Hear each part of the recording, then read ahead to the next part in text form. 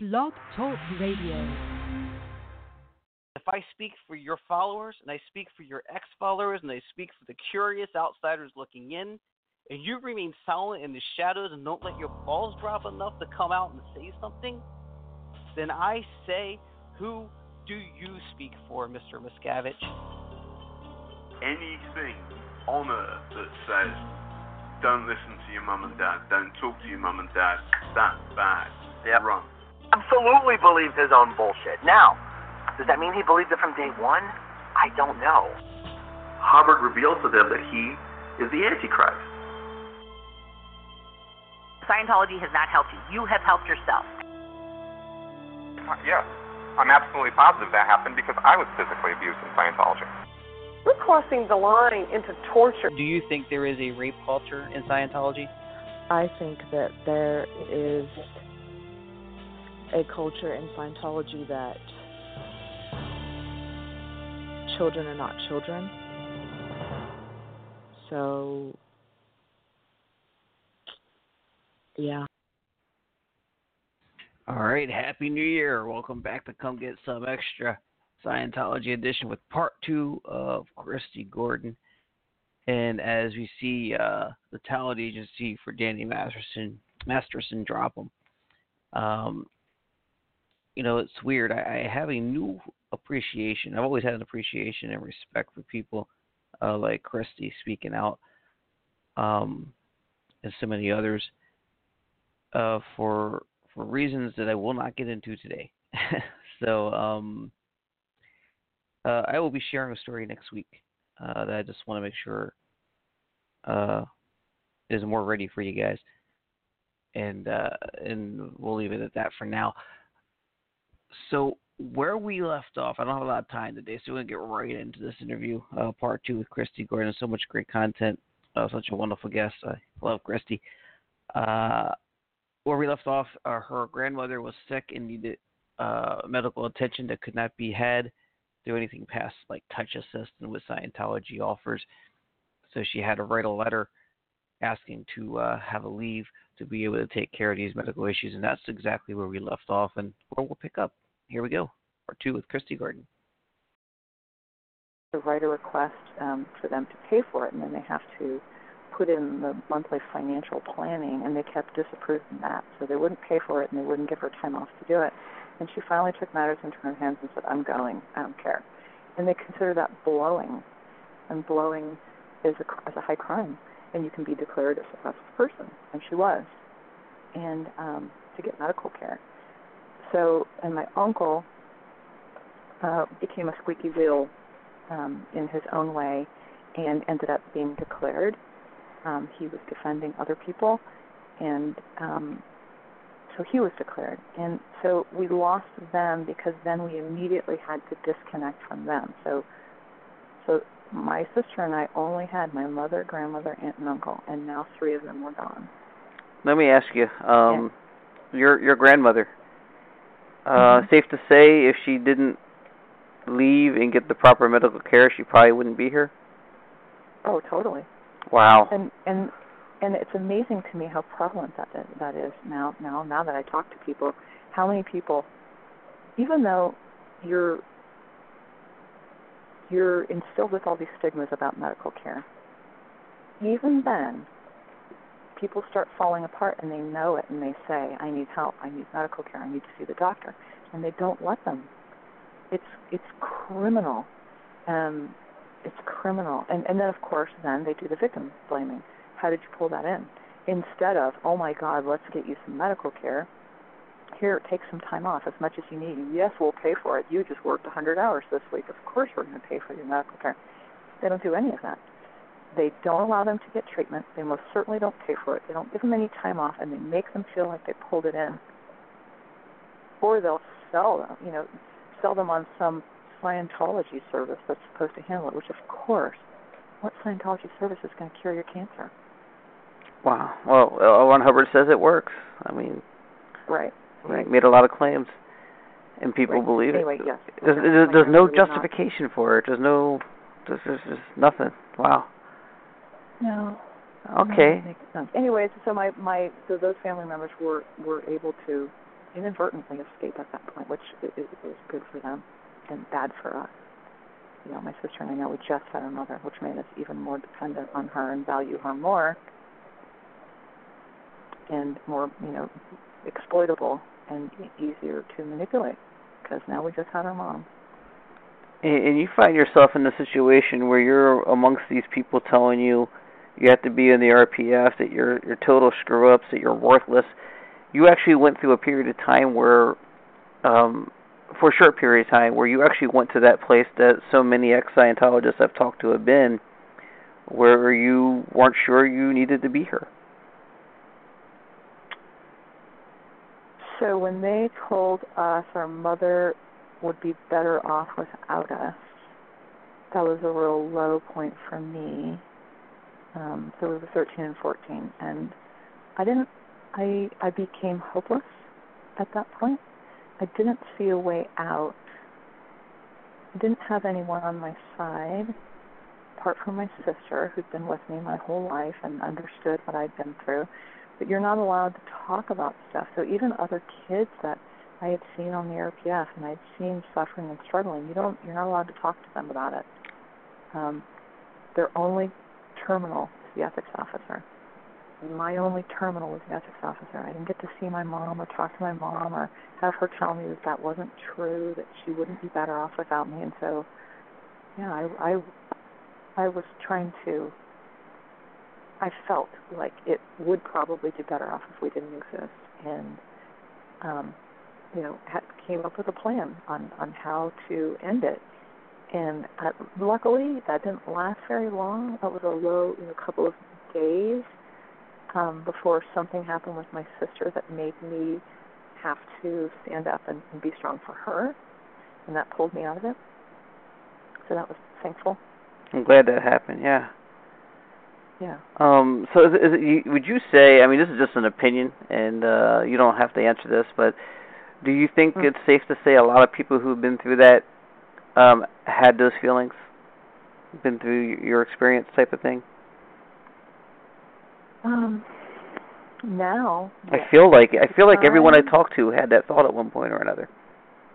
Yeah, and we had no idea because you're not allowed to talk about it. You're only allowed to talk about things in session or with the ethics officer, and so that keeps you so insulated and keeps everybody else dumb to what's going on around them. You're each suffering right next to each other, but you can't talk about it, and so you think you're the only one, and you're being told you're the only one. You're being told that you're the weak link. You are the only one. It's so, I mean, it's so scientific the way that he created this system. So in front of your face and all around you, people are going through the same thing, and you don't really know it. You're so stuck in your own problem and terrified and paranoid, and you can't share that you don't know that you're not alone. So, yeah, now I know that. Now I've talked to a million kids who are like, oh, my God, that's exactly what they did to me. That's exactly what was happening to me. I was there with you when it was happening, and I didn't know it was happening to you. And we could have all helped each other had one of us spoken out to the other, but we would have just written each other up. We would have written knowledge reports on each other. At the time, yeah. For being negative or something, because that was what we were trained to do. But, yeah, I think there were a lot of people that were in that same situation.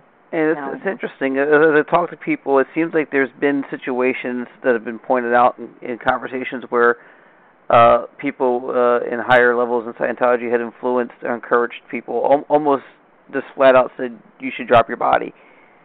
So it's just an interesting dynamic there. Yeah. With the whole idea that you're coming back anyway, which is just such a weird thing. Well, totally. So that we haven't talked about that, and I don't know who else has, but the idea that you're only playing this role this lifetime, and you're not really my mother, and I'm not really your daughter. We're just acting out these parts this time. And so if we don't get to spend this lifetime together, it's not a big deal. Maybe we will next lifetime, whatever, who cares? If this lifetime ends, if you die, it's not a big deal. You're going to pick up another baby's body. If you don't get to be a fireman or a ballerina, Johnny, this lifetime, You'll do it next lifetime. This lifetime we need you in Scientology. There's no value put on your life other than what you can contribute. And so, yes, I heard people being tormented or threatened with or told to, oh, screw it, fuck it, just go drop your body then and get it over with and come back when you're not gay or when you don't have these physical problems or when you make things go right better. So, yeah, that's normal. Okay. Along the lines of all that, you had an RPFer with you guys who had been raped, and it's just this whole thing where they're telling you if you leave, if you go against us, you're going to go become a prostitute, you're going to go become a drug addict, you're going to be homeless.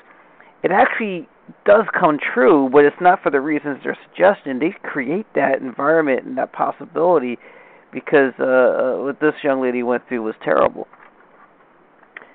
So when I was on the RPF the second time, so my mother made us go back at 15 and 16, and my sister refused and ran away.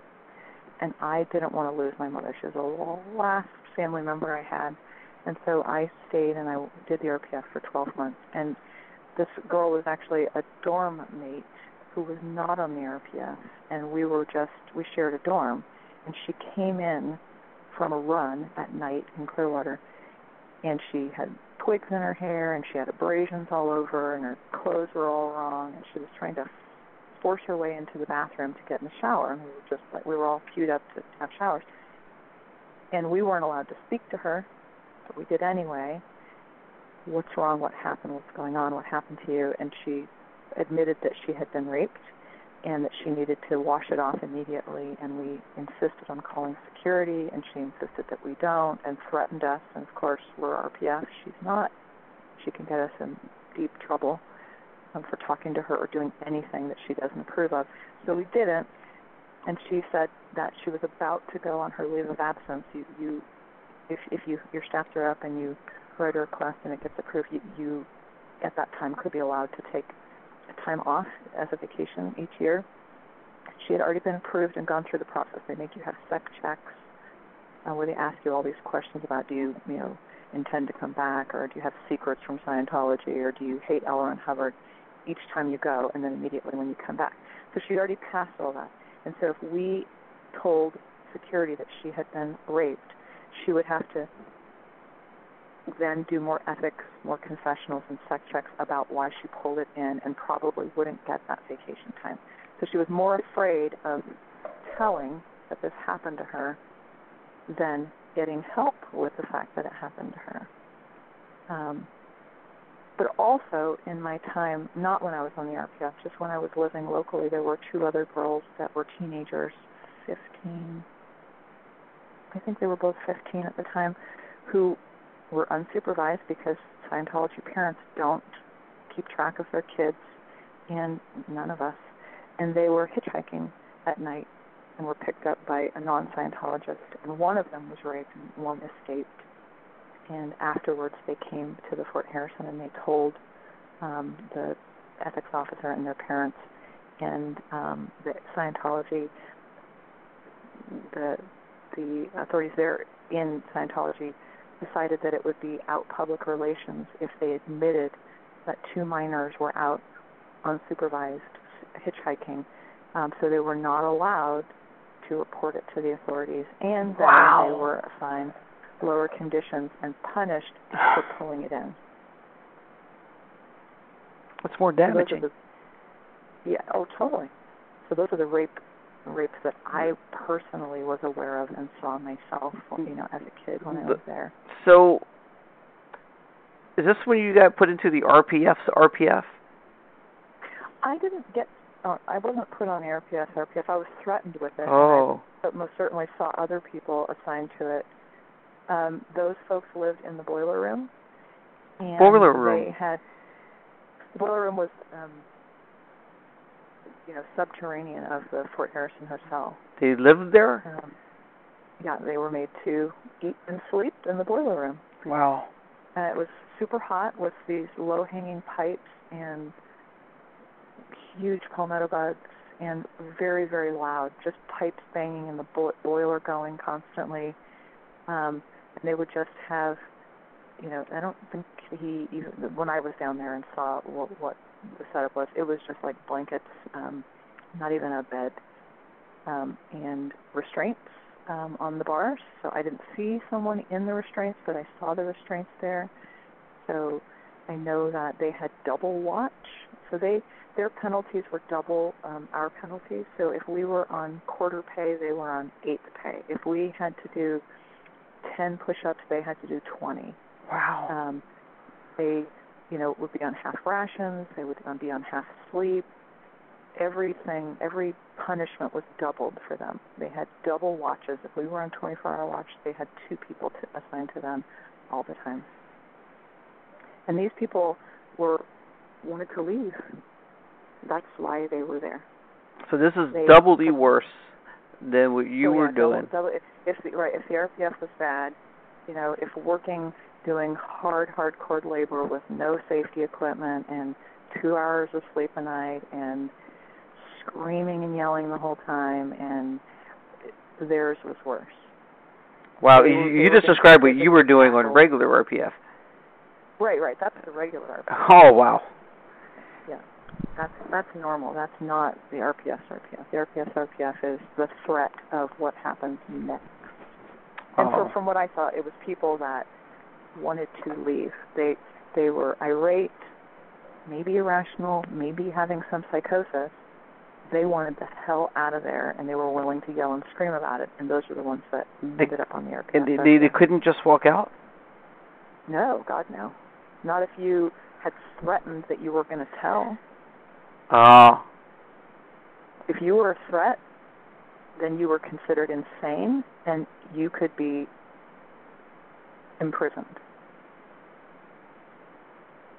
And they would do a thing where they'd say, HCO, bring order. They would yell, and everyone from any direction would tackle them, hog-tie them, and haul them off. Holy cow. Yeah, it's pretty scary.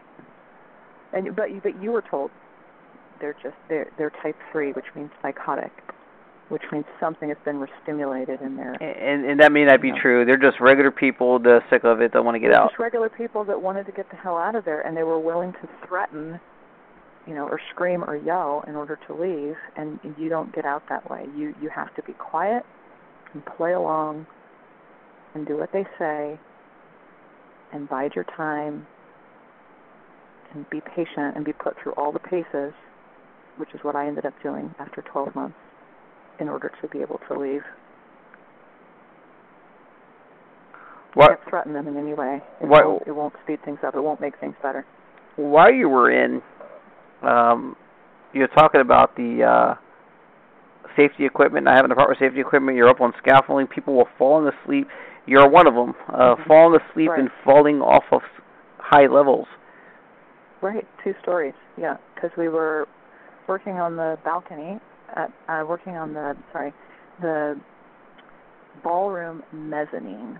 So we had scaffolding that would take you up to the ceiling of the lower level of the ballroom, but then you had to be on the second level of scaffolding to reach up to the ceiling of the mezzanine of the ballroom. So yeah, 2 stories. And eventually they started tying us on because we would fall asleep and fall off. I didn't have any, major injuries from that. I fell off a couple times. I fell asleep. We're doing overhead painting, detail painting of moldings with this gold leaf and gold paint that was like mostly solvent, but also had gold in it. And you're painting over your head for 8 hours at a time, all day long, every day, and you can't bend your neck. You're in real pain. You're falling asleep. The solvent's coming back down into your eyes. We don't have goggles. We reglazed the windows on the mezzanine, which shows basically the 11th floor, and you had a twin or a partner that would hold your legs because we didn't have lifelines at that time while you leaned out the window so that you could do the glazing on the outside of the window. And I'd fall asleep. She'd fall asleep and drop me. I'd lost my tools down to the main street several times, and of course then you're punished because you lost your tools and you could have hurt somebody by dropping the stuff, and so you're made to do laps or push-ups. How that we're not deaths? I don't. Oh my God. Yeah, it was pretty crazy. We re-roofed the main roof, so that's 11 stories also, or on top of the penthouse. Maybe it was 12 stories. And I was up there with another teenager, and we just tried to stay low. We didn't have lifelines again. We just tried to very carefully walk around and pick up these broken terracotta tiles, which were slicing our hands because we didn't have gloves, and walk them over, drop them in this huge chute that went down to the street level, and it was crazy, and we knew it was crazy. I mean, we'd make eye contact like, let's just do this and get this over with and get off of this roof. It was pretty insane. Okay. So your last round in RPF, you weren't even supposed to be there? You weren't even supposed to be in the RPF? I don't know if I wasn't supposed to be there. We weren't told why we were sent there, and we spent 9 months going back and forth with why. In Scientology, if it's not written, it's not true. That's what LRH said. And so if you're written up or assigned something, it should be in writing. Everything should be in writing. And we couldn't get anything in writing saying why we were sent to the RPF. What was our crime? The last time we came in, we were accepted on the amnesty, and we didn't do well, and we left, but we weren't on the RPF. So we couldn't find out why. For the longest time, petitions, queries, back and forth with the local MAA who had recruited us onto the amnesty. My mother was pushing really hard to try and get me off the RPF. And it just kept coming back, that I was doing well, I should continue, and that my sister should enter through the RPF. And finally, after 9 months, it came back that what we had been accused of was handing out flyers for a man named Bill Franks, and we said we didn't do that. As it turned out, it was some other local kids who had done this thing, and he was a declared suppressive at the time. So we said, okay, then let me off the RPF. We didn't do that thing. And they said, nope, you're doing too well. But they finally said, your sister can come in through the Estates Project for us, which would have been normal. And but by then she'd run away. And so at that point I said, screw this. You mean to tell me that 9 months of my life in this torture was based on a lie, and now that you know that it was a lie, you still won't let me come off of this thing? And I was like, that's it. Yeah. I don't want to do this anymore. I'm finished. And so then I started my process of trying to route out, and that took months because they don't want you to leave. So they'll shame you and threaten you and then love bomb you and do good cop, bad cop and interventions and anything they can to delay the process so that you change your mind. It's almost like a wear down, it feels like. Yeah, it's crazy. It's just extreme brainwashing. And during that time, though, I got really injured and so was taken off of doing hard labor because the chiropractor ordered me to do no hard labor, to not run, to not carry anything. And so I was assigned to a desk job, which is not allowed for an RPFer. But it happened. And so then I was working in the Restoration Project Force in Scientology International Property Restorations, which was also in the garage. And they handled all the restorations, so the ballroom and the roofs and the air conditioning tower and all of the hotel room renovations. And I worked down there as the mechanical pricer. And suddenly I'm now surrounded by non-RPFers, and I'm being heckled and shamed and sexually discriminated. And it was very strange.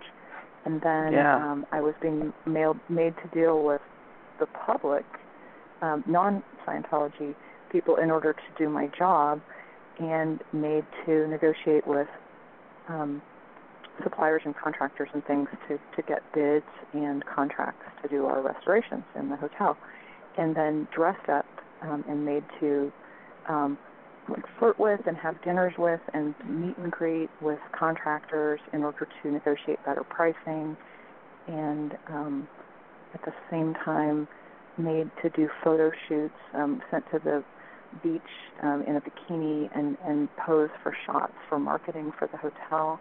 How unbelievably ballsy.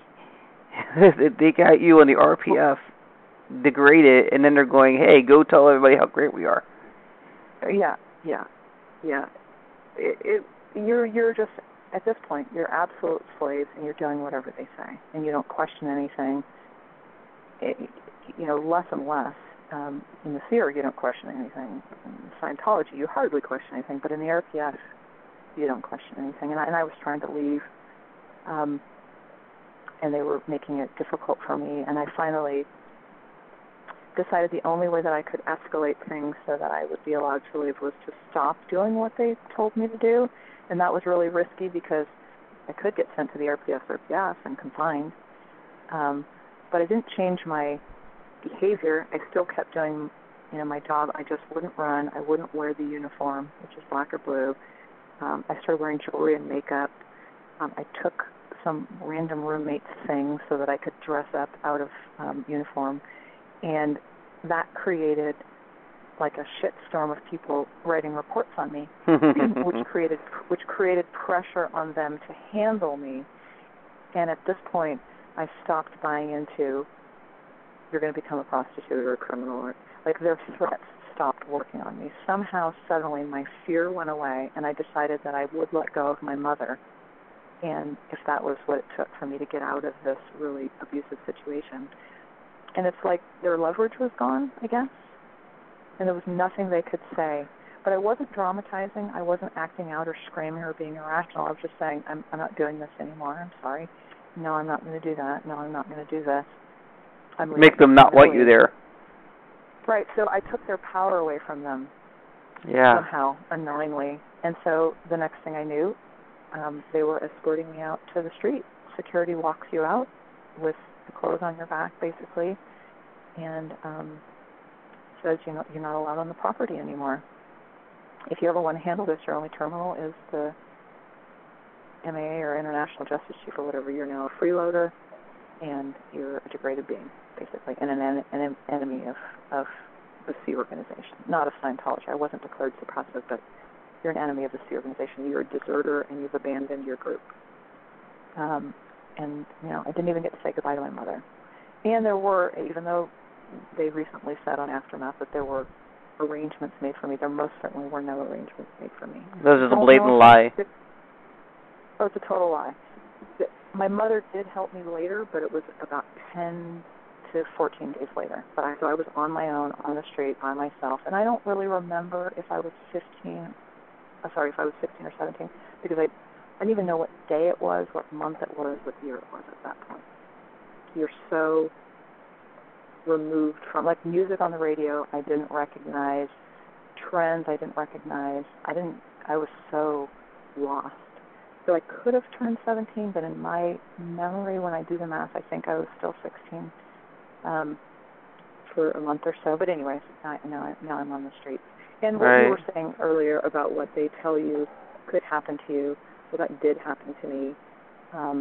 There was a girl that also was offloaded on the day that I was, who was in the RPF with me from Outer Oregon. She had money, and she was older, and I hung around with her for a few days, and we slept in the park, and we ended up she got a money order from some family member of hers and a bus ticket or plane flight home, and she bought us dinner at a local restaurant on Fort Harrison. And we befriended a waiter there who she told our story, and he let us sleep on his couch. And so we didn't have to sleep in the park anymore, and we could take baths. And she left, though, and I ended up staying on with him because I had nowhere else to go, and he ended up, taking advantage of me. And so in my head, of course, I was thinking, how did I pull this in? This is what they said would happen. Oh, my God, it's already happening, Right. So it's funny how that happens, and it gets reinforced. Didn't one of the people end up in, what's it called, the Children of the Night or something? That was another teenager who, we haven't talked about it, and I don't know if other kids have, but In Scientology, not only are you considered to not be a child, you're, an ageless Satan in a small body, but there's this saying that age is only a consideration. And so the way that that's used is, and it comes into play with kids, is sexual relationships with children are okay. I don't mean pedophilia when I say that. That's a whole nother topic. But what I mean is, I'm 12, and there's a 40-year-old man that wants to have a second dynamic relationship with me, which means a romantic and sexual relationship with me. And that's okay because age is just a consideration. So there's all these huge age disparities in relationships that happen in Scientology and in the sewer. People getting married, generally it's older men, but sometimes it's older women. In the case of Karen Della Carrier's son, Alexander. But with me, I was 13 and 14 and being approached by men in their 40s that were my mother's age, and offering me all sorts of things that I really wanted. Cars and condos and college educations and trying to dangle my Scientology bridge, which I didn't want. I never wanted auditing. But things like that, clothes, vacations, jewelry. Crazy. In order for me to agree to have a sexual relationship with them or marry them, whichever.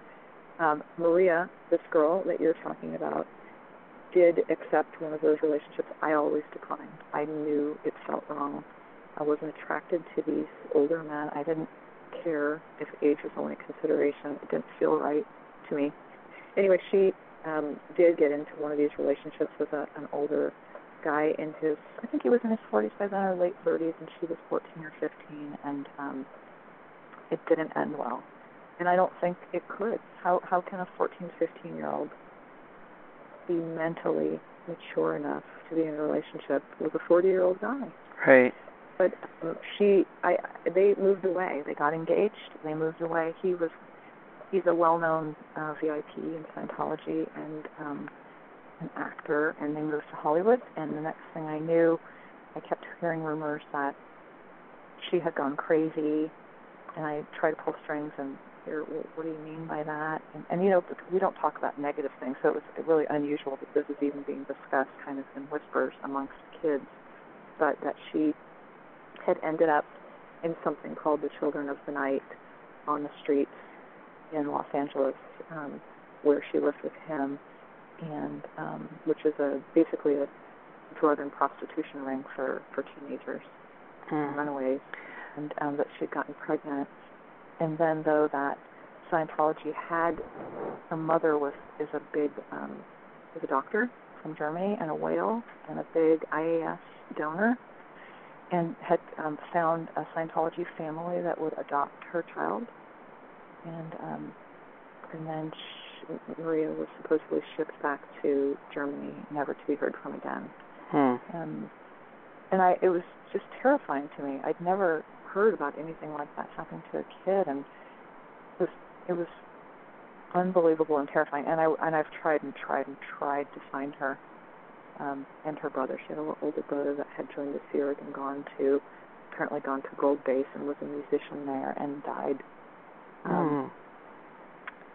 From diabetes, I think, as a Sea Org member. Anyway, it's just sad outcomes. But yes, so that girl had this relationship with you guys. And just to mention on that same subject, and now that I've gotten out and talked to other kids that I grew up with that were there at the time, or even in other places in Scientology schools, that thing about age is just a consideration, and older men preying on young Scientology girls is so prevalent and so destructive. And it's not, we had guys at the Fort Harrison that were there to do services, and so they were considered what was called an FCCI, or public. They were paying public, and they were a level above another public person. Like if you lived locally, but you weren't a paying public person. Okay. They were treated better. They were treated with kid gloves and given more respect and privilege.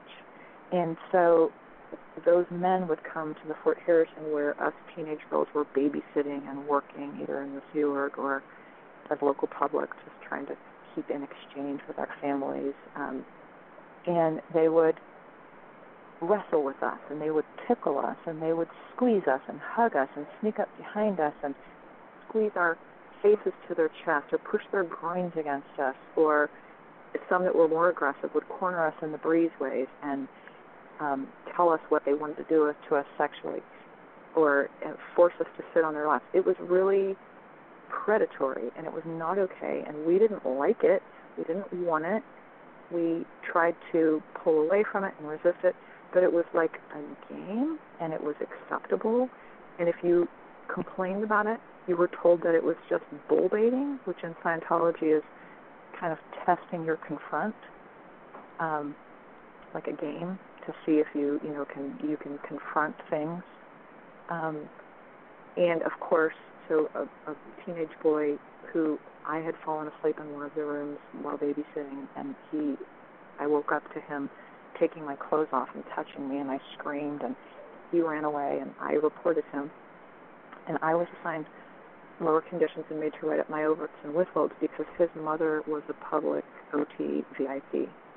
Of course. He wasn't punished. So that type of thing happens regularly, and it's still happening. There's nothing that's changed. Even if there's no Cadet.org, even if there's no children born in the Sea Org, that belief that children are adults and that age is a consideration, and the fact that all these men or older women, whichever, have been allowed to have sexual relationships with teenagers is continuing. There's no reason why it wouldn't stop. So right. And all the cover-ups, the Danny Masterson thing. Yeah. All of these sexual things that have happened, and they conceal. You're taught, and Sea Org members even more so, that you do whatever it takes at all costs to preserve the reputation of Scientology no matter what.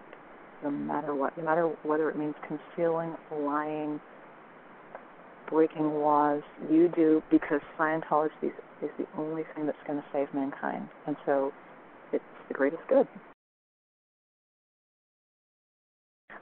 So a childhood friend who was a Scientologist, a little bit older than me, somehow, I don't know how, heard about my situation, and she just told me this recently, that she asked her parents if they would pay for me to come to Los Angeles where she was living.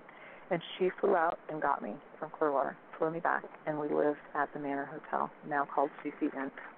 And I really feel like saved my life. I think what was happening, I'm on the streets, I've got no education, no job, no family, no nothing. I've already been taken advantage of by an older guy. I have nowhere to live or be. I think bad things could have happened to me, just like they were saying could happen to me, because why wouldn't they? I had no resources, no tools, and no support. And I was a kid. So I really do feel like she saved my life. And her name is Leslie Rickard Belcher now. And I love her. Nice. Anyway, I went to LA and stayed with her, and I discovered there a ton of kids just like me had been in and out of the Sea Org, recycled through, abandoned, and or never in the Sea Org, but just raised in Scientology and abandoned by their families because they struggled or they didn't want to do Scientology, or they had, now I know, depression, mental issues, health issues, got onto drugs, and just were struggling as kids and needed support and a network of support, and they didn't get it. All they got was Scientology shoved down their throats. And there were a ton of us, and we just kind of all banded together and lived, rented apartments together, all, piled up in rooms together. Whoever had a job would buy food. We all smoked at that point, and we had for years, because most kids in Scientology smoke because you're adults in small bodies, and LRH smokes. And we shared cigarettes and resources and food, and if we went where we didn't have jobs or we didn't have a place to live, we slept in the garage of the complex, right across from the PAC-based complex. We slept on the roof of the complex or on the roof of the Manor Hotel. We just tried to make ends meet, and we got by. And none of us talked about why we were there or what had happened to us, because that was taboo. If you said you told anyone that you'd been on the RPF or you'd been offloaded or that you were a freeloader from the Sea Org or that bad things had happened to you, you would be shunned. We were taught not to talk about our trauma or bad things. And we didn't want to lose this tiny thing we had, which was this network of kids. There was a ton of pregnancies amongst these kids. We didn't have sex education. Sex education would be delivered in public high school, and usually it was delivered by school psychologists or whatever, so my mother wouldn't let me participate. So we didn't really even know how to prevent that, and kids were sexually active, and kids were experimenting with drugs and getting addicted, and their families wouldn't help them. The only help they would give them is send them to Narconon, which meant Scientology. So unless they were really desperate, they wouldn't reach out, for that. So we were basically just this homeless crowd of kids, and it was remarkable. But also, it made me feel better that I wasn't alone in my suffering. I wasn't alone. It wasn't just my mom that was taken down this path, or that I felt very unimportant and of no value, because that's, if you're on board with Scientology, you're extremely valuable. And that's how they recruit you and manipulate you over and over again. If you're not on board, you have zero value, and you're a complete loser and a degraded being and dilettante. So I was in that stage where I was on the bad end, and so it was very redeeming to find some others like me that were also pieces of shit, and I liked them anyway, and we just all kind of banded together. So I went on that way for a while. I finally saw my mother again in Portland during this thing called the Portland Crusade. And we were all active Scientologists, I think all over the world, but most certainly in the U.S., were pressured to report to Portland to be a united front protesting against this court case that was happening. And a bunch of us kids were pulled out of a movie theater in L.A. and told that we had to report to Portland, and I was used to being told what to do. So we went. They gave us a rental car, and we were 15, 16, and 17, the group of us, and drove all night, broke down, had to spend the night in downtown San Francisco waiting for a new car. None of our parents knew where we were, but anyway, we ended up in Portland. We got there. There was no lodging. They had so many people come, and they didn't have enough resources. They promised us places to stay and food. Wow. There was very little food. We were sleeping in the park in Portland. When we finally and we just spent our days working for them, cleaning up, setting up food, helping pass out flyers, walking around with protest signs, attending these rallies, sleeping on the floors in people's hotel rooms who did have hotel rooms, sleeping on couches in the lobbies of hotels or the park, or Delphi Academy.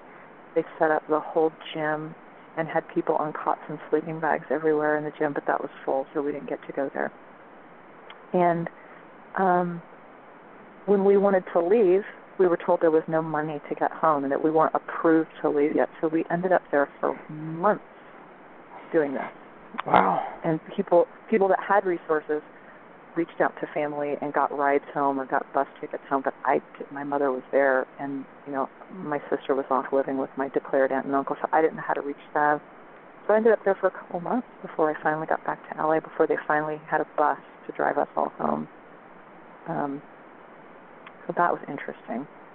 And then I ended up leaving with a couple of these kids whose parents, they had been displaced because their parents were in the Sea organization and they didn't want to join. So at a certain age, they walk you out to the sidewalk and say, if you don't sign this contract, you're out.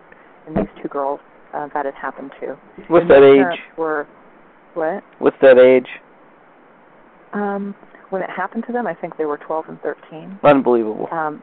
By now... They can't get jobs. They have nowhere to go. No, you're so dependent on Scientology. So you just hang around. We would sneak into the dining rooms and steal leftover toast and fruit from the meals, go sleep in the garage. But at this point, they were used to this because this happened to them at 12 and 13, and so they had already mooched off people, lived on couches, hung around other Scientology kids in order to stay afloat. And by the time I met them, they were 16 and 17. And we decided, someone told us about some jobs in New York City with a friend a kid that had grown up, had moved there, and a Scientologist-owned business. These balsam airplanes that you stand in the malls and you throw back and forth. Or also selling Christmas trees on Christmas tree lots. There's some Scientologists that had those businesses. And so we were going to work for them, and we ended up finding a guy in the classified ads who wanted us to share driving time with him, some person we'd never met.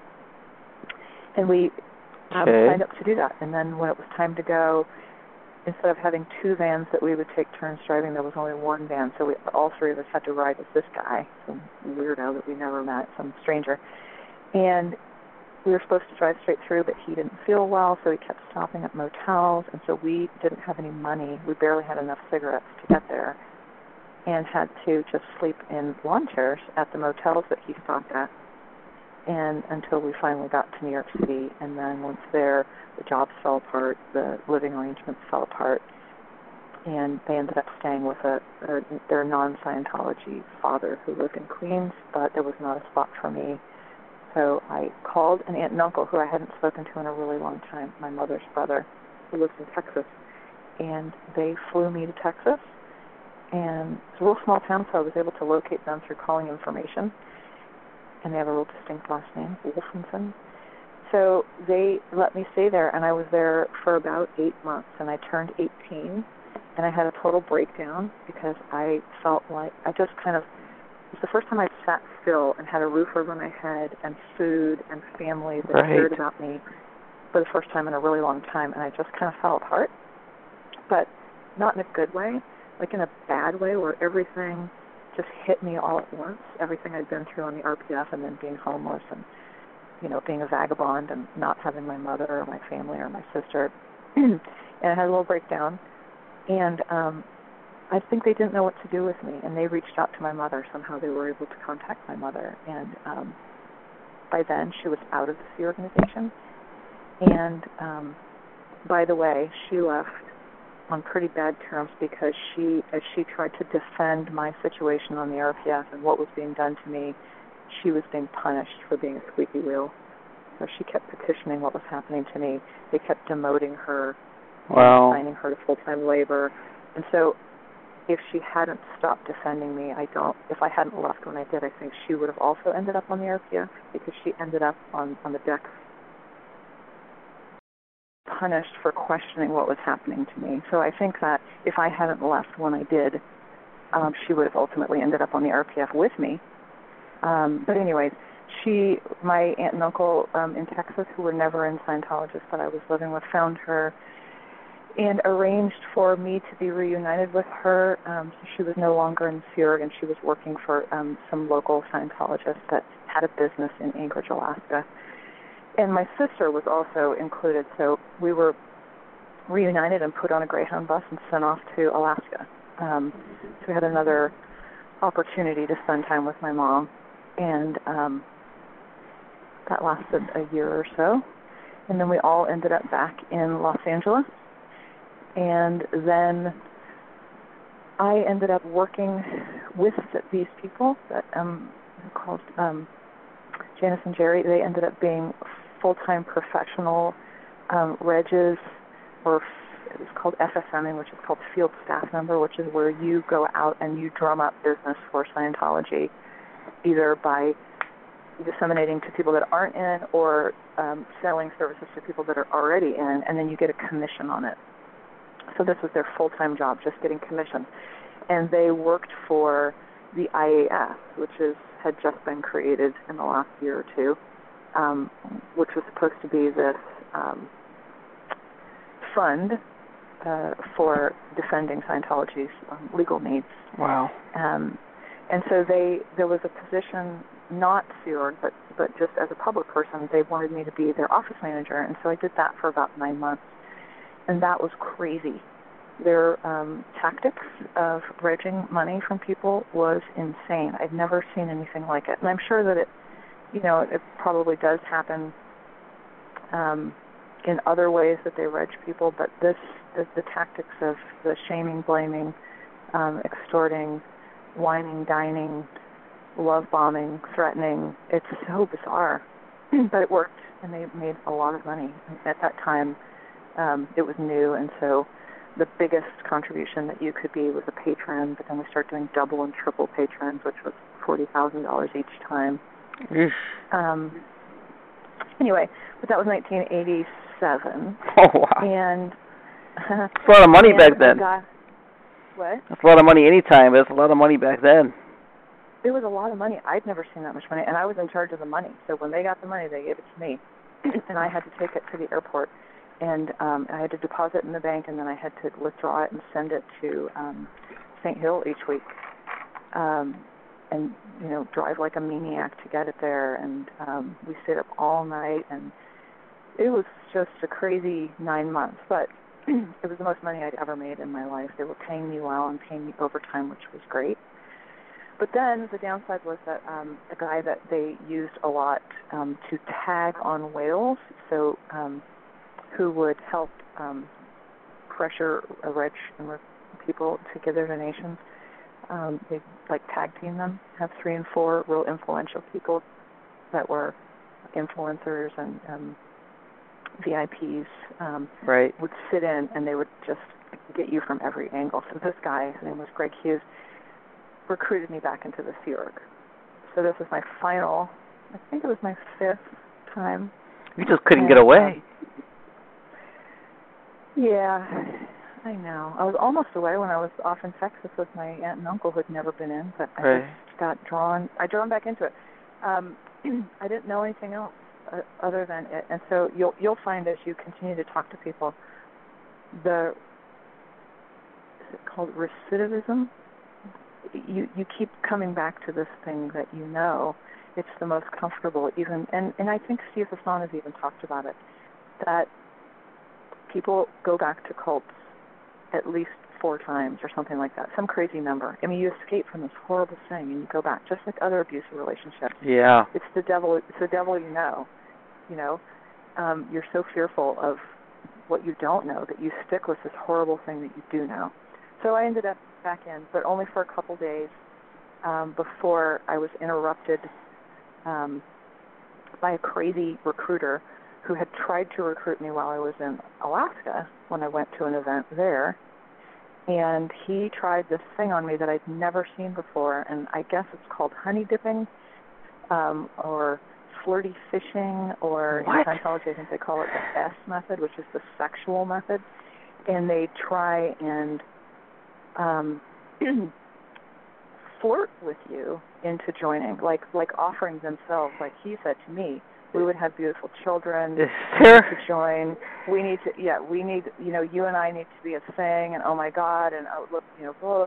And he was in my face and standing close and touching me and wouldn't, his hand on my leg and leaning in. And it was like, what in the world? I'd never seen this before. But granted, when I had been recruited before, and I'd been recruited a bunch of different times, I was a kid, so no one ever tried this on me before. It was different, and I didn't fall for it, but I was shocked by it. I just said, oh, no, thank you. Is there a policy on that? No, thank you. And I don't think there are policies on it, but it's a known thing, and if you talk to folks that worked in recruiting, there's a guy in particular who's known for it called Gavin Potter, and the girls he recruits are called Gavin's Girls, and it's what they do. Wow. They make you feel beautiful, special, and they do this to anyone they're recruiting. But when they're doing it to young, and they pick handsome guys and attractive women. You notice they put these folks out on the streets to do testing, and they pick the good-looking ones. They're not stupid. They literally use a sexual method to try and con you into joining to be with them, and then you join and find out they're already married. And it's happened to so many girls, so many kids that I'm aware of, even guys. And there's even a name for it. I mean, it's really disgusting. But anyways, I didn't fall for it. I think I developed my BS meter really early, being left alone as we were, and having to deal with predators and stuff. Sure. That I had a really good honed BS meter. And so I was almost kind of laughing at what he was doing. It was kind of comical, and I didn't fall for it. But anyway, now a year later, I'm sitting in the course room doing my estate project for EPS, which is basically boot camp when you first join. And he sees me in the course room, recognizes me, grabs me physically, drags me out of the course room. The supervisor is screaming at him, "What are you doing? What are you doing?" And he's telling her that, he's senior to her and, to leave him alone. He drags me all the way back to his office, yelling at me that I'm fucking FSO property, which means that I belong to the org that he recruits for and not the org that I just re-entered as. And he knows that because I would be his statistic, and I would have come in through him. Oh, wow. The FSO. Yeah. So he's telling me that I'm property of his org, and how dare I, go to anybody else's org, this guy, Greg Hughes, who had recruited me this time. So he locks me in his office, leaves me there, and a few hours later, in comes my boss from the IMU, not the guy that I just joined the Sea Org for, but the guy that I've been working for as the office manager. And in Scientology, in the Sea Org, there's a policy that you can be recalled to your post for up to a year if anything goes wrong. So he invokes that policy and says, I'm recalling you to post to try and keep me out of this fight now that's happening over me.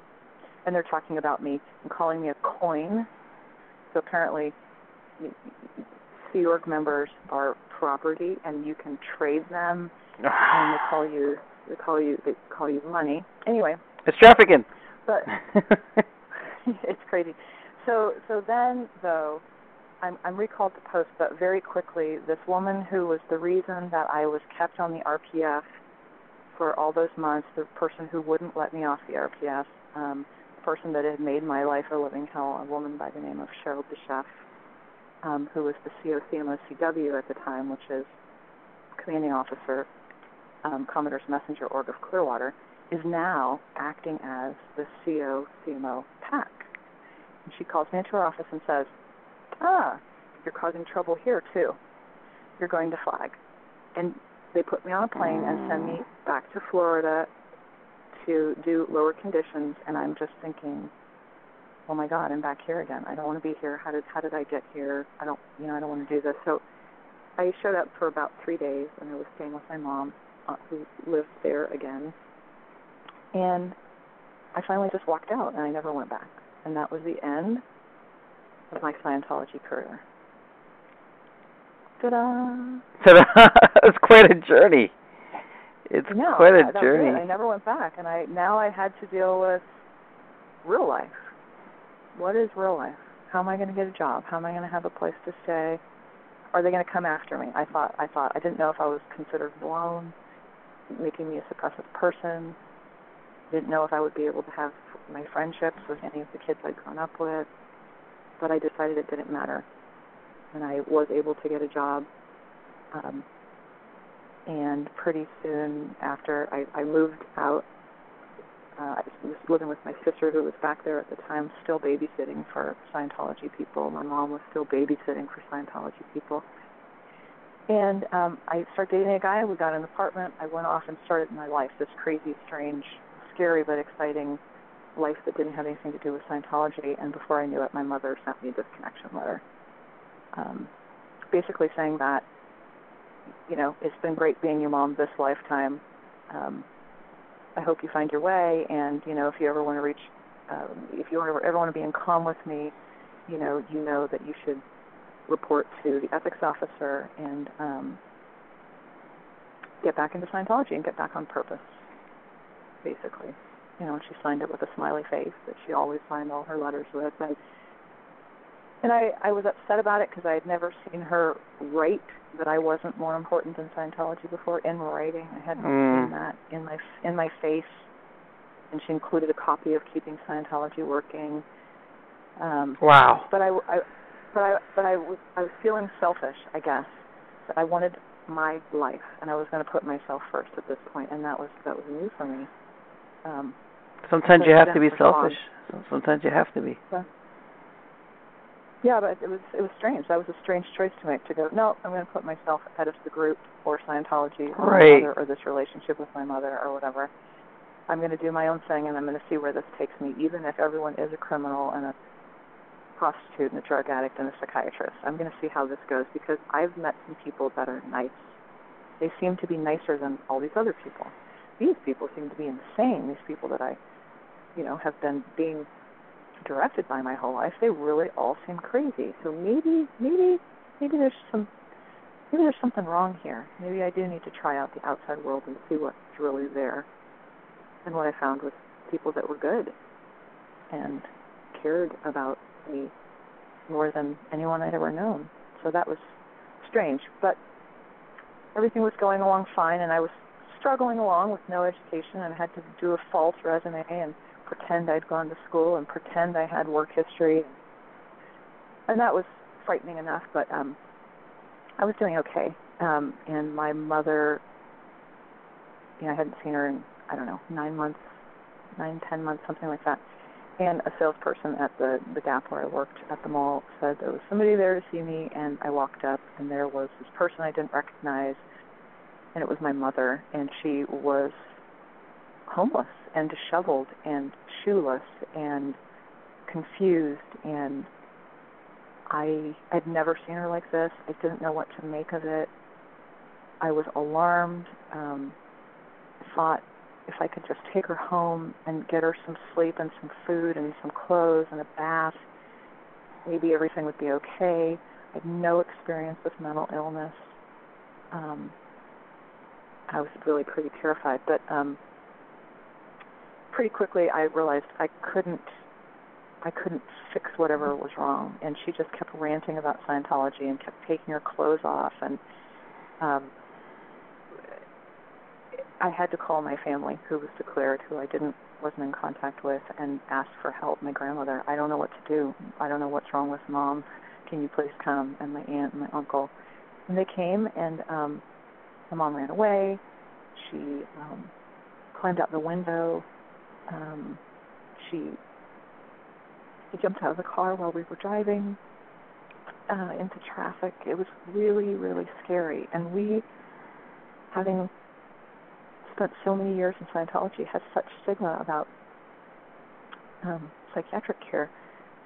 We were terrified, and we didn't know what to do, but we camped out with her and blocked the doors and tried to care for her for probably a week before my aunt went to the local hospital and spoke to them about what could be done, and they said we'd have to Baker Act her and that she needed psychiatric care, and we each would have to write affidavits of what we saw and show them that she was a risk to herself and others, and which she definitely was. And that was really, she really trying to hurt herself on purpose?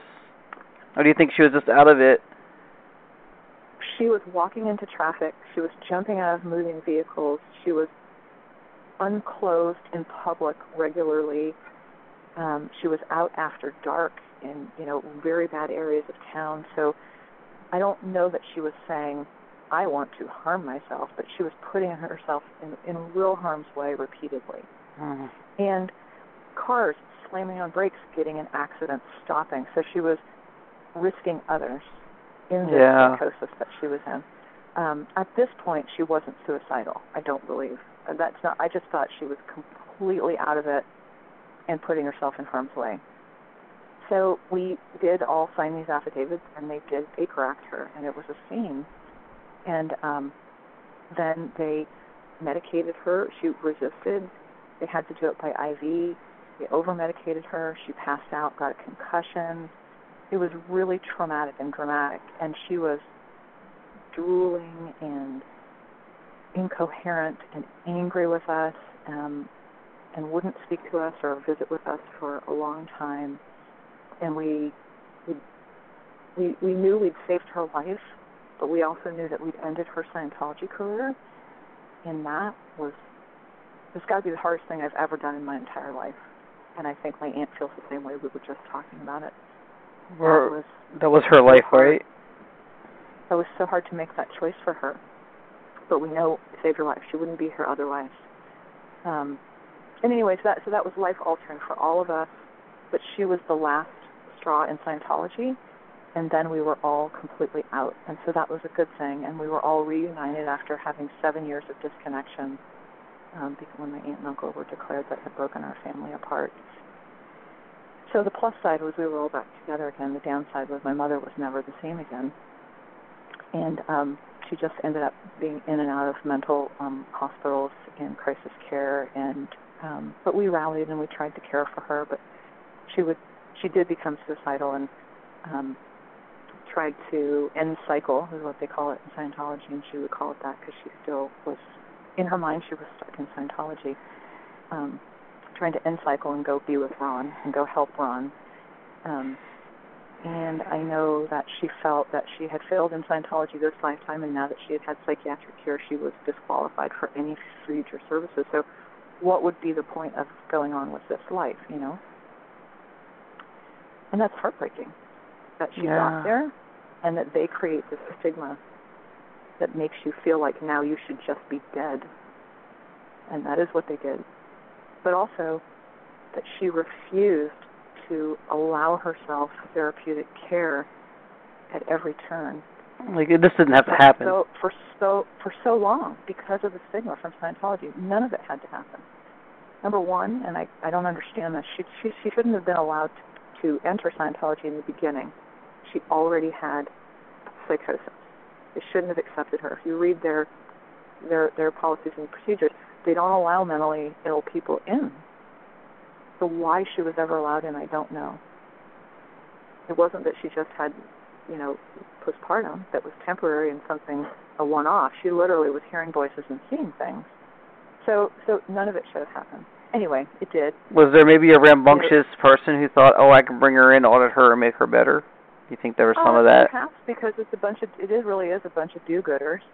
But what we think the common thread is that they allowed her to receive Scientology services until she finally ran out of money. Right, money trumps everything, right? As long as she could pay, they would continue. She had 72 folders. They're called pre-killer folders, and they're the things that the auditor writes while you're in session. That's a lot of folders to have when you're, just up to Dianetics. She had 72 folders. That's crazy. Of Dianetics. That's a shit ton of auditing. She tried so hard to get the goodie out of, what they were promising her. They spent all of her inheritance. When my grandfather died, he left money to all of his children, and immediately Scientology regged them for their bridges and pressured them to loan the rest of their money to other local Scientologists for their bridges at really, really high pressure. Even you're not getting that back, are you? So my grandmother had the hardest time trying to recollect on these loans. I remember thinking everyone owed us money. Everyone we talked to was giving her some small payment, but these people didn't have it to begin with. Right. And Scientology, the org didn't care. They just needed the stat. They needed the money on account. They needed these people to pay for their bridges. They didn't care if they did their bridge, loan these people the money. It was up to her to get it back, and she wasn't able to for the most part. Some people did give her small payments, but they couldn't, they were going to pay her back or eat. Right. Pay her back or fix her car. I mean, all of us were living hand to mouth in Scientology at that point. And that's by design. That's what they do. They teach you that nothing, barely eating, but, keep a roof over your head. Even if you have to live communally, who cares? Sleep on the floor. You don't need mess. You don't need a nice car. Your kids don't need to go to college. They don't really even need to go to school. Right. As long as all your money is coming here. And if you don't have any money, join staff, and you'll get your services for free. It's amazing that there's that the IRS isn't on that, because that's definitely a business. That's a business model. Totally. People try to sell you a car that you can't afford. People try to sell you a home. Well, can't you borrow money from a family member? That is like big time sales techniques. That's not a religious thing or a charitable thing. Their Bible is called Big League Sales. It's a book. That's it actually what everyone is taught. Yeah, Big League Sales. And part of it is when you sign up for new courses, or when you're new and being indoctrinated, they get you to list all your friends and all your family and their contact information. And then every time you're being regged for a new service, they pull that list of people out, and they help we know you have these people. Yeah. They help you contact those people to get money from them. It's totally a business. It's totally a business. It's twisted. It always was. Yeah. It's twisted. One thing I'll say about your mom is she came back to you even before she left Scientology. You know, even in her mental state, she did come back, which is something. Yeah. She, like I said, she always had a good heart. She was trying to make Scientology work for her and trying to follow it to the letter if that's what it took. But her heart, she always loved us. She just tried to follow what he was teaching, and if that meant we had to be treated like adults, if that meant that we had to pay for our own food when we were, my God, we had to start paying for our own food with babysitting money when we were 13 and 14, and it never stopped. And if we didn't have enough money, there was a padlock on the fridge.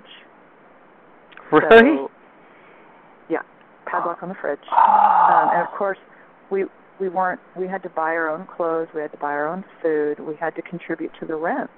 So we worked full time, babysitting full time. If we were not in school, we were babysitting, or we were washing windows of neighbors' houses. Or at Christmas, we climbed up in the trees and got mistletoe and packaged it up and sold it on street corners. I mean, we did everything we could to make money all the time. Wow. So that we could stay in exchange with our mother. And we talked about this before the interview, is about how the mental illness side of things, where there's already something going on. If Scientology forces the issue with the whole introspection rundowns and the auditing, trying to make it better and deny it's an illness, it's probably the worst thing possible. It goes along with also the diabetes and the cancer, and they're preventing people from getting the care they need to not die, to not go crazy, to not have these issues. Things could have been so much different for so many families. Yeah, I mean, you pulled it in. You're responsible for your illness. The stigma about medical care and psychiatric care. How do you work around that? How do you survive that? How do you recover from that? I don't know. Besides stuffing everything, and like us kids, mostly. I can speak for the kids because I was surrounded by them, and now I engage with them so much. There was so much just chronic depression and anxiety, and you could see it in their behaviors, but instead it was being called out ethics. It was being called misemotion. It was being blamed on past life things. I mean, it's just bizarre. And it's so inhumane. I want to say it's also kind of twofold, this argument for me when we do these conversations for me, and this exposure is not only do you as a second generation and other second generations that grew up in it without a choice, not only do you deserve to be heard and have your stories known and have it happen to you known, it's so important for the kids in today that we don't know what's happening to them. We still know that there's still people in there that did these things then that are there today. So the people that did harm to kids back when I was there are still there and protected, and the kids that were put through that abuse that never got out have been turned into abusers themselves. And so that cycle is continuing. But yeah, because they're still allowing children at ages 12 or whatever to join and be emancipated from their parents and become SEERG members, not to mention all the public kids that, like you said, and I agree with, if your parents are devout, or you only have one parent who's devout, or you don't have money and your parents are trying to, follow Scientology, it's a hell. It's a hellish childhood. Those kids are still out there. It's still happening to them. Nothing's being done about it. There's no protection for them whatsoever. Nothing. Scientology hasn't been held accountable, and so why would they change their behavior? The only thing they've changed is that they don't allow kids in the sphere before 12, or they don't allow babies to be born. So they've tried to eliminate the responsibility or the cost of or the inconvenience of young kids. Right. But other than that, it's just the same. It's still a mill for child abuse, really. Well, they say the RPF is gone. No one knows the truth about how far gone it is, or where the hole is at anymore, or if to close ranches. But that doesn't mean there's not other ways they're doing these things now that just aren't on the radar. They're doing it under the radar. I promise you that there's no way that they could eliminate that punishment mindset without completely altering Scientology. That's like Christians saying, forget Genesis. They can't do it. It didn't happen. They can't do it, so they just squirreled it away some other way. Or put a temporary hold on it or something, and it'll be back, because you can't keep these people in check the way that they have without using these tools that they've had this whole time. I mean, I hope they do. Honestly, I was thinking about this recently. If only they really were good and kind and charitable. How much good, yeah. So many people would be there doing good and wouldn't have wasted their lives and their money and their, been estranged from their whole families and been ruined. If only they didn't have to charge everyone or extort everyone. If they just let people do the right thing. If they didn't make people disconnect. If they just did it in a compassionate way, it would be good. Although, in my opinion, all of the, most of the philosophy is bullshit anyway. So how do you make something that's a lie work? Well, you do it by coercion, and that is what they've done. When you were on Aftermath, Lily, I asked you about your mom, and I know there's not every visit with your mom goes well. I know she's been mad at you at the family for taking her out of Scientology. She's also been mad at Scientology. But I think I think people would like to know how things are going today, because I think there might be something to say about that now. So, it's been up and down with her. Like I said, she was really suicidal for a long time, and we spent our time with her just doing interventions, and by that I mean statewide manhunts and things of that nature that were really dramatic and traumatic for all of us. But over time, she still has the same symptoms, but they've gotten milder, I would say. She's not rational for the most part, and she hears voices and talks to voices. But most recently, we visited her, and it was really wonderful. We were able to have a lot of good time with her and talk about things that she normally won't let us speak about. That's good to know. She's still very fixated on Scientology and L. Ron Hubbard being good and helping people and auditing being good, and so we just stay away from those topics usually because they trigger her if we're at all negative. But this recent visit, we actually had some fun and were able to laugh about parts of our childhood and things that happened to us and just be light and funny about them, and that was really good. And it's probably the best visit that I've had in a really, really long time. That's good to hear. That's good. I'm glad you're able to have that experience. Go ahead. But I was going to say that anyone out there that has any symptoms of mental illness related to their experience or during their time in Scientology, there are treatments for that.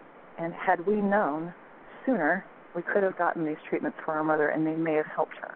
Now we're told that she's too far gone. But trauma therapy, therapy from folks that are familiar with cult recovery, there are things that can be done that can make a difference, that can bring them back from the brink of these things and be really therapeutic. And I wish that we'd known that. We didn't, but I sure hope that folks, get in touch with me, and I'm happy to connect them. That's awesome. Manny is another person that's very connected. There are some treatments that are very good that can help. Good to know. I definitely, based on the conversations I had with other ex-Scientologists, especially second gens and people who had extra trauma, if you could say that, but that it's best to to have a specialist in the field of, cult trauma and that kind of influence. Totally. I just found out recently, most of the kids that I engage with now have been diagnosed with complex PTSD. And someone just shared with me recently that there's actually a category of PTSD for abandonment for children. That is its own category. And that just blew my mind. And it makes so much sense. All right. Well, we're going to go ahead and wrap this up here, I think. Is there anything else that we didn't cover? Did I miss something? I think we're pretty thorough. I don't think so. I think you covered so much. You covered it. I would love to say that parts of my process, I guess, in getting to this point, I, for some reason, knew that I wanted to seek out other kids. And when I had been out about 10 years, I felt like there was a part of my puzzle that was missing, and I needed that connection. And I thought maybe if I felt that way, they felt that way too somehow. So I started tracking down, kind of in a stalkerish way, all these kids I'd grown up with. Oh, for good reason. I just thought, I thought it was good. But anyway, I started collecting these kids and reuniting them, and we had real issues with ins and outs. So if you were out and you were critical, it didn't work. And so I had to straddle this line of that, the Scientology status issues for a while, and I did that for some time. But reconnecting all these kids, I found so many in such awful, awful states and so much common threads that I never realized the extent of the abuse and the patterns of abuse until I had them all together and we were all talking. It's remarkable. It's been so therapeutic to reunite these kids, and any kids that are out there that feel alone or ashamed or like they were responsible for what happened to them. It's not true. We're here. You're not responsible. It was wrong. Reach out to me. We'll connect you. There's a thriving community of kids that are working together to get better and to kind of put the pieces of their lives back together. So that's important to me to share. But also, the people that came before me that have been doing this for some time that inspired me to finally say, I have to say something. Of course, now, recently, Mike and Leah in Aftermath. But even prior to that, some kids, Astra, Jenna, one of the first books I read that blew my mind was Blown for Good by Mark Headley, because I had friends that went there to Hemet. I had a friend that told me a story similar to what he shared, and I didn't believe her. That she had been imprisoned and forced to abort and locked away and interrogated for months and made to divorce her husband. And I thought, I could tell she was terrified, but I couldn't believe it. It was just too outlandish. And this was 2002. Yeah. So I realized this abuse has been happening all along. Always worse than you thought. People, it really is. Going Clear was amazing. Even inside Scientology, Janet Reitman, all of these things were just pieces of the puzzle that helped push me, to the edge, and helped me understand that I couldn't accept that it was a cult. I just thought it was an icky group that I was ashamed of, Right. I didn't realize that it was literally a man and child-eating monster.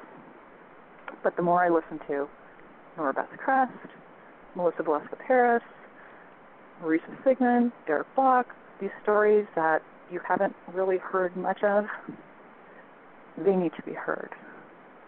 We've just been working on, a few of us, creating a website and a portal just for kids, to give them a place to connect and have a voice and share their story, listen to stories, not just high-profile stories, but every story, and also create awareness, share support. So stay tuned for that. That's coming. It's called Children of Scientology. The website you're building, right? Yeah, it's a forum and website, so it'll be a place for them to reconnect. Now, leading up to that point, is there any way anyone can get in touch with you now if they wanted to, or should they just keep an eye out for the website? So they can reach out to me directly on Facebook or on Twitter, and I can add them to our groups. Once the website is live, it'll be completely public, although there'll be a private forum. Our second-gen community is private at the moment because we want to avoid people that don't belong there joining us. Right. And give everyone, the privacy they need to discuss personal things.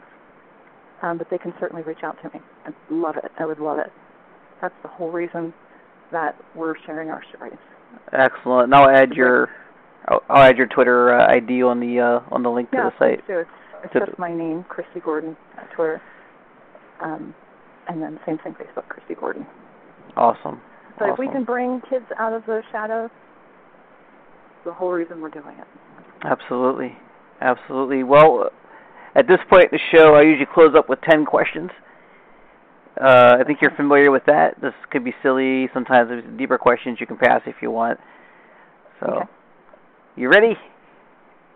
Yes, and I'm pacing, so I'm out of breath because I got excited with this conversation. So I'm going to sit down and catch my breath. It's an exciting conversation. There you go. So I'm going to label the interview. Join us in a pace-worthy, exciting conversation. All right. 10 questions with Christi Gordon. Number 1, cake or ice cream? Ice cream. I think that's what most people might say. Ice cream. I like it. Number 2, true or false? Danny Masterson belongs in jail, allegedly, but he did it. I feel like it needs to be investigated. I think everybody's innocent until proven guilty, but I think there's a lot of smoke there. A lot of smoke. I appreciate your answer. It's the best answer probably given, true or false. Is that what you can say about it, right? I mean, it is what it is. It deserves to be investigated. It does. It does, and it does not deserve to be ignored, for sure, and dismissed. No. Number 3, right. Finish this statement. If I could do anything today, it would be...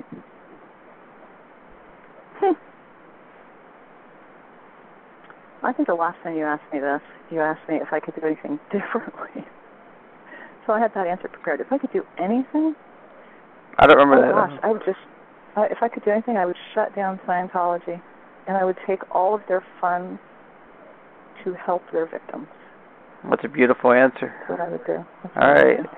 Number 4, when watching television and movies, drama or comedy? Comedy. Comedy. I like a good dramedy. But comedy is good. Yeah, that's good. Number 5, if Scientology, I forgot to ask you this question. If Scientology was an amusement park ride, what would you call it? Oh, my God.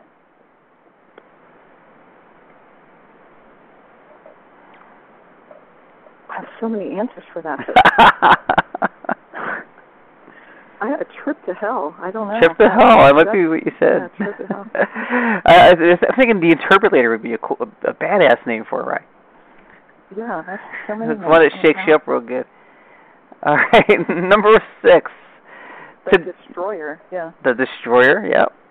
Yeah. Number 6, cigarettes, yes or no? I know you smoked a lot in the younger years. Oh, so I smoked from 13 to 30. Yeah, no cigarettes. I only smoke cigarettes now in my nightmares. I'm so glad to be done with that. Good. All right. Good for you. It's always an accomplishment when someone quits smoking, I feel.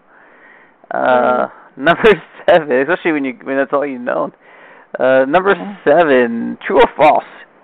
Whoever figured out extreme couponing must have been in the Sea Org. Oh, my God.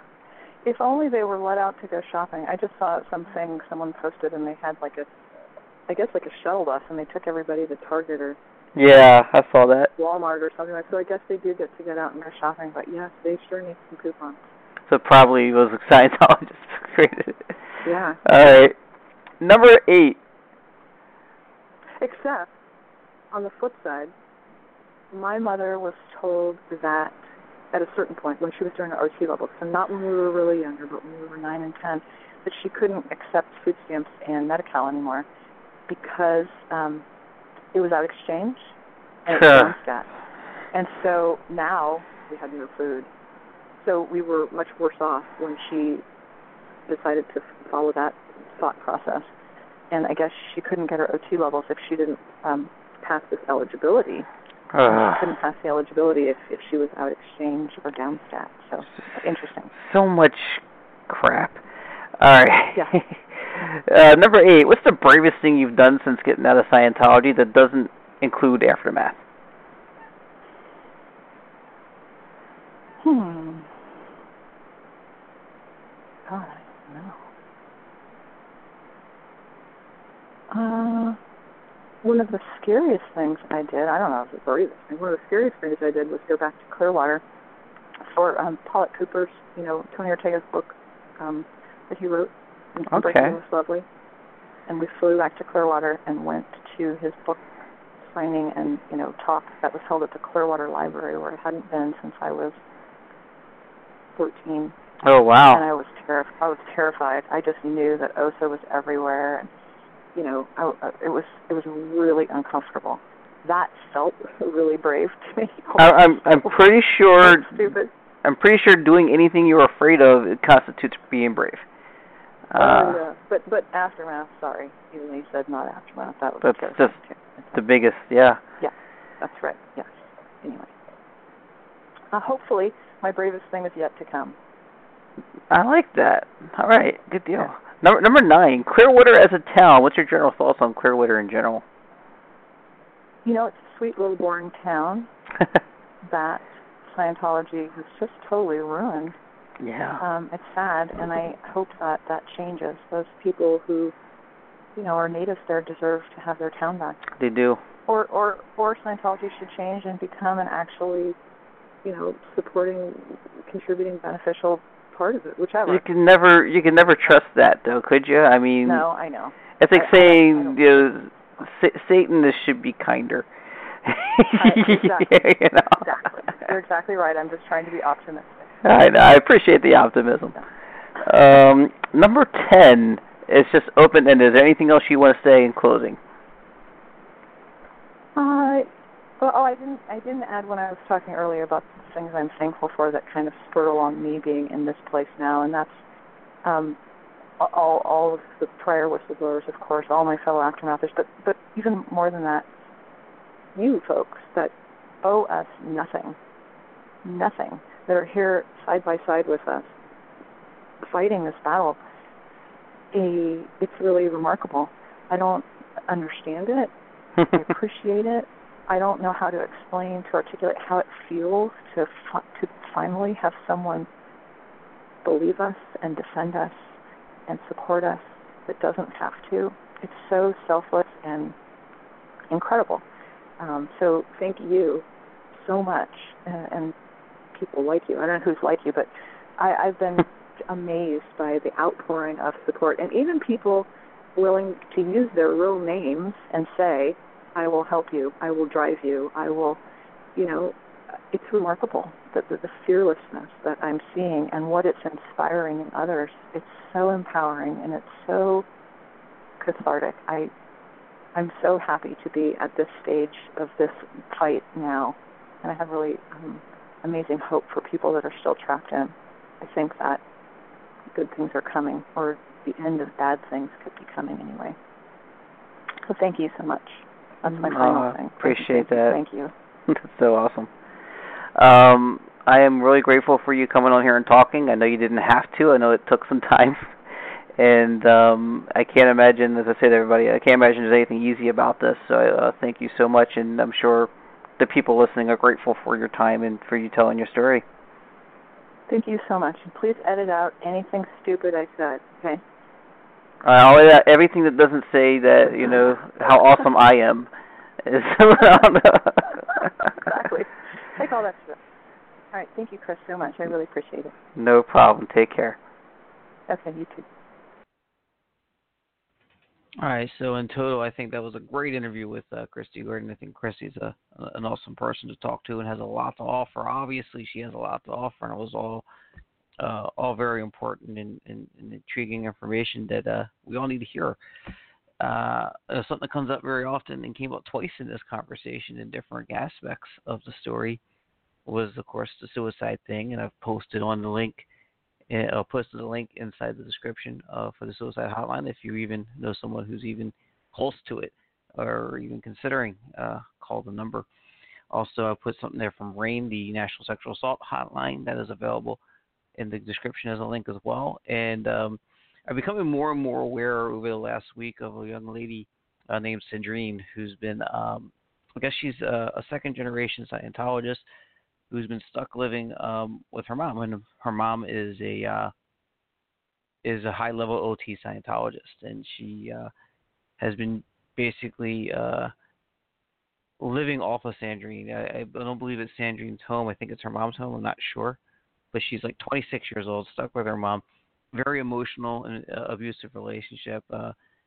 All her money, all her efforts, everything goes to supporting her mom's Scientology, and it's not something that she wants. She wants her own independence, and the only way to really get it right now is through anyone that can help donate. So I've added the link to her GoFundMe. Basically, she's just trying to get her independence, get free, and she doesn't have the ability to do that right now. And I have checked. There have been multiple people from the Aftermath program and also in the ex-Scientology community who have vouched for this young lady's story. So if you can help her, again, I have added that link at the bottom of the description. Let's help somebody get free. And so, you heard, you may have heard on Aftermath, Mark and Claire Headley talk about there's programs and things being put into motion to help people getting out. It is still a bit of a struggle, and that there's not a formulated, ready way to advertise that and get that out there yet. So in the meantime, if you can, help. Otherwise, next week I've got Samantha Hicks, ex-Narconon staffer, very familiar with the cover groups and very familiar with the Wise Corporations and that side of Scientology. And she'll give us a lot of information on her 3 years doing that. That's next Friday right here on Come Get Some Extra. For now, stay connected and see you next week. That about sums it up. If I speak for your followers, and I speak for your ex-followers, and I speak for the curious outsiders looking in, and you remain silent in the shadows and don't let your balls drop enough to come out and say something, then I say, who do you speak for, Mr. Miscavige? Anything on earth that says, don't listen to your mum and dad, don't talk to your mum and dad, that's bad. Yep. Run. Absolutely believed his own bullshit. Now, does that mean he believed it from day one? I don't know. Hubbard reveals to them that he is the Antichrist. Scientology has not helped you. You have helped yourself.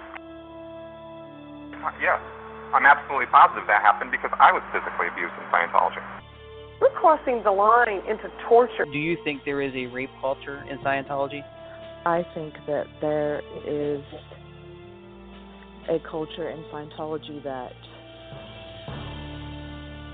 children are not children. So, yeah.